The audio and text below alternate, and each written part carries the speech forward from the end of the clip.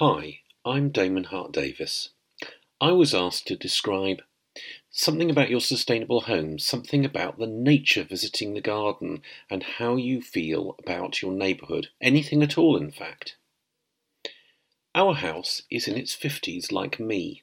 It's timber framed with a concrete tile roof, end terrace with hanging tiles on the side walls, and has a small garden front and back. It is on the Cambridge Road estate in Kingston upon Thames, very close to a cemetery and the Hogsmill River, and not so far away from us, though usually downwind, is the local sewage works. I have for one reason or another in the past run quite a few computers. I ran an early internet service provider from home. It was pointed out to me that I was probably wasting a lot of energy with them. I was having to run aircon in summer to keep them cool. I took that as an energy efficiency challenge to do more with less. My Earth Notes website at earth.org.uk is one outcome.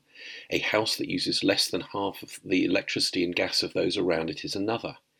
Indeed, the house is about net zero carbon for those two, given the solar panels on the roof. We have small gardens front and back. Both have lawns, but somehow in the back garden we also managed to squeeze herbs, pumpkins, blueberries, beans, tomatoes, and some of radish, rhubarb, peppers, carrots, cucumbers, and courgettes. Never mind lots of flowers and some trees. Our apple tree struggled with the heat and lack of rain last year and dropped all its fruit early, but this year I'm hopeful that we may end up with something to taste. The pumpkins try to take over the garden and they finish up in autumn, and the nasturtium then tries to outdo them. The variety of birds we get is astonishing, from pigeons, wood and feral, and magpies, to more exotic green and spotted woodpeckers and jays. Parakeets swarm up to 7 or 8 at a time on our feeders hanging from our washing lines, coming from nearby Richmond Park and the cemetery, I think. We also get hordes of smaller birds, robins, blue tits, coal tits, grey tits, goldfinches, and more rarely chaffinches, greenfinches, dunnocks and wrens. Noisily, sparrows are swarming and squawking again recently in a way I don't remember since I was a child.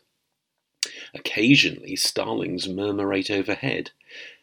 There also seems to be a thriving bat population, and at dusk you can see them whooshing past just above head height, it seems.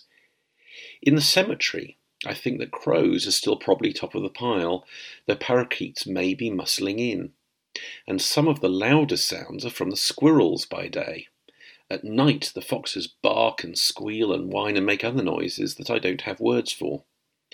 We also have had excitement such as boys apparently lighting a fire behind our back wall and setting fire to our ornamental tree, and things that maybe I shouldn't air publicly.